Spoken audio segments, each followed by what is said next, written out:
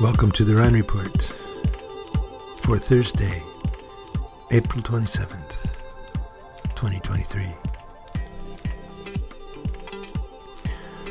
The wild jungle of my yard and Tom Bombadil. If you were a bug, this would be the Amazon rainforest.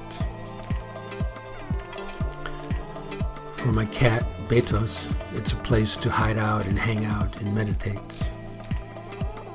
For me, it's a bountiful cornucopia of fecundity. For my neighbors, it's probably a reason to be annoyed.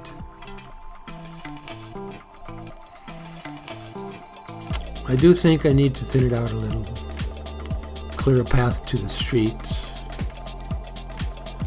But it bothers me to pull out anything that's green and growing. There are hundreds of sunflowers here, self-planted. So I guess some pruning would be okay. The Indian blankets are blanketing the jungle.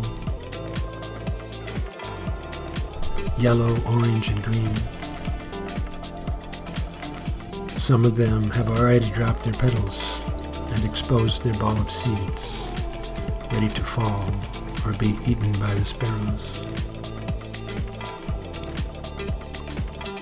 Morning glories are trying to climb up the tangled vetch and unfurl, but the morning is slow to come under this heavy cloud cover.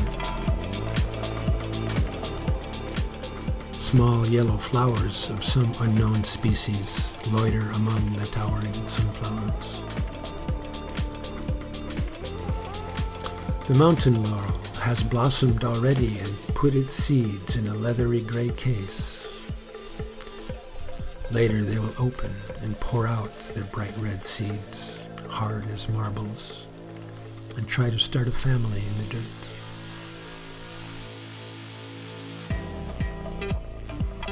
The false dayflower appears like a fairy princess, wrapped in her shy cowling.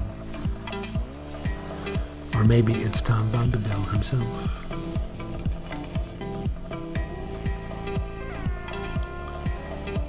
Thank God, or if you're Mayan, Chakmul, for the recent rains. We've had some downpours, and the jungle is bursting with fresh growth, and that makes me happy. I think I must be half plant, or maybe half green man of Celtic lore. His image was carved into medieval churches back in the 13th and 14th century, all up and down Ireland and England. Is found throughout Europe and even the Near East in ancient times. His origins are lost to history, but he seems to represent an ancient being, primordial, the male form of Mother Nature, Robin Hood, Dionysus maybe.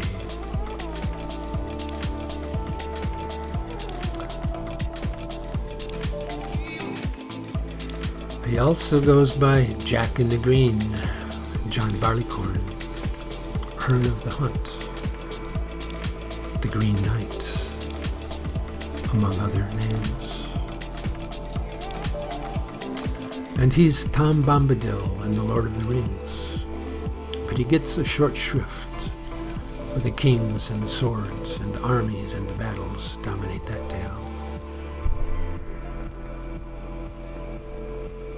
Tom Bombadil is immune to the corrupting power of the One Ring. Being at one with nature, he sees all the epic struggles of the created world as mere play. That's how it goes.